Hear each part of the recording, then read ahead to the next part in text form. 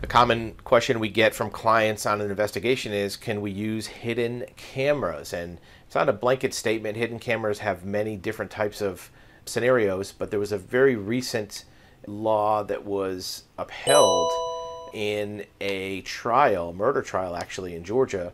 Supreme Court gave an opinion where this hidden camera was allowed to be used. And in this case, there was a person that was in a nursing home, a long-term care home, that was mistreated, and they ended up dying. And their family had suspected something was going wrong, and they put a hidden camera in the room.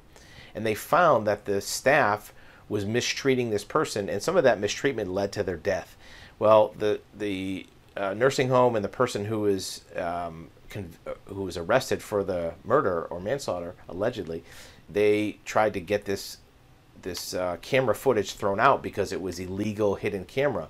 Well, the Supreme Court said that it was okay because that space was essentially not private to the nurse, and it was space that was being used at the advantage of the client.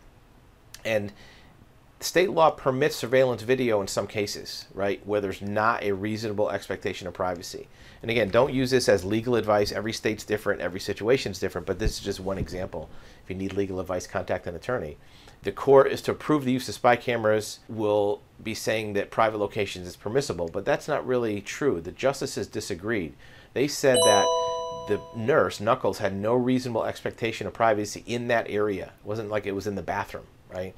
And it was actually a space that was rented by the family, so it was in effect the family's domicile and their residence. Those were the particulars of this case. How does that apply in your case? Well, in most situations, nanny cams or baby cams are allowable to be used.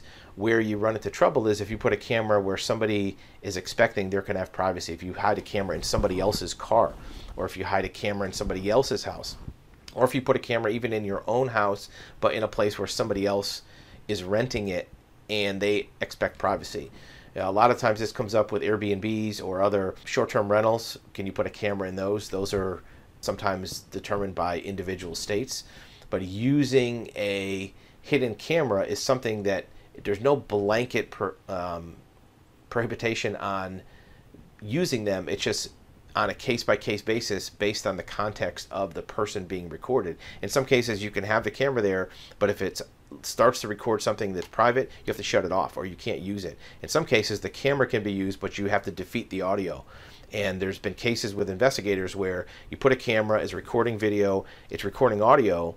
Even if you mute the audio or don't listen to it or delete it later, the fact of recording the audio itself was a crime. So a lot of times what investigators will do, if there's a camera that's being put in that has a microphone, that you actually defeat the microphone. You take the wires off or cut the wires to the microphone, so only the video feed is what's recorded or monitored. So get some good legal advice and make sure you're working with a licensed investigator that knows the rules about hidden recordings before you go ahead and do it, because you could be held liable as a client if your investigator does something wrong.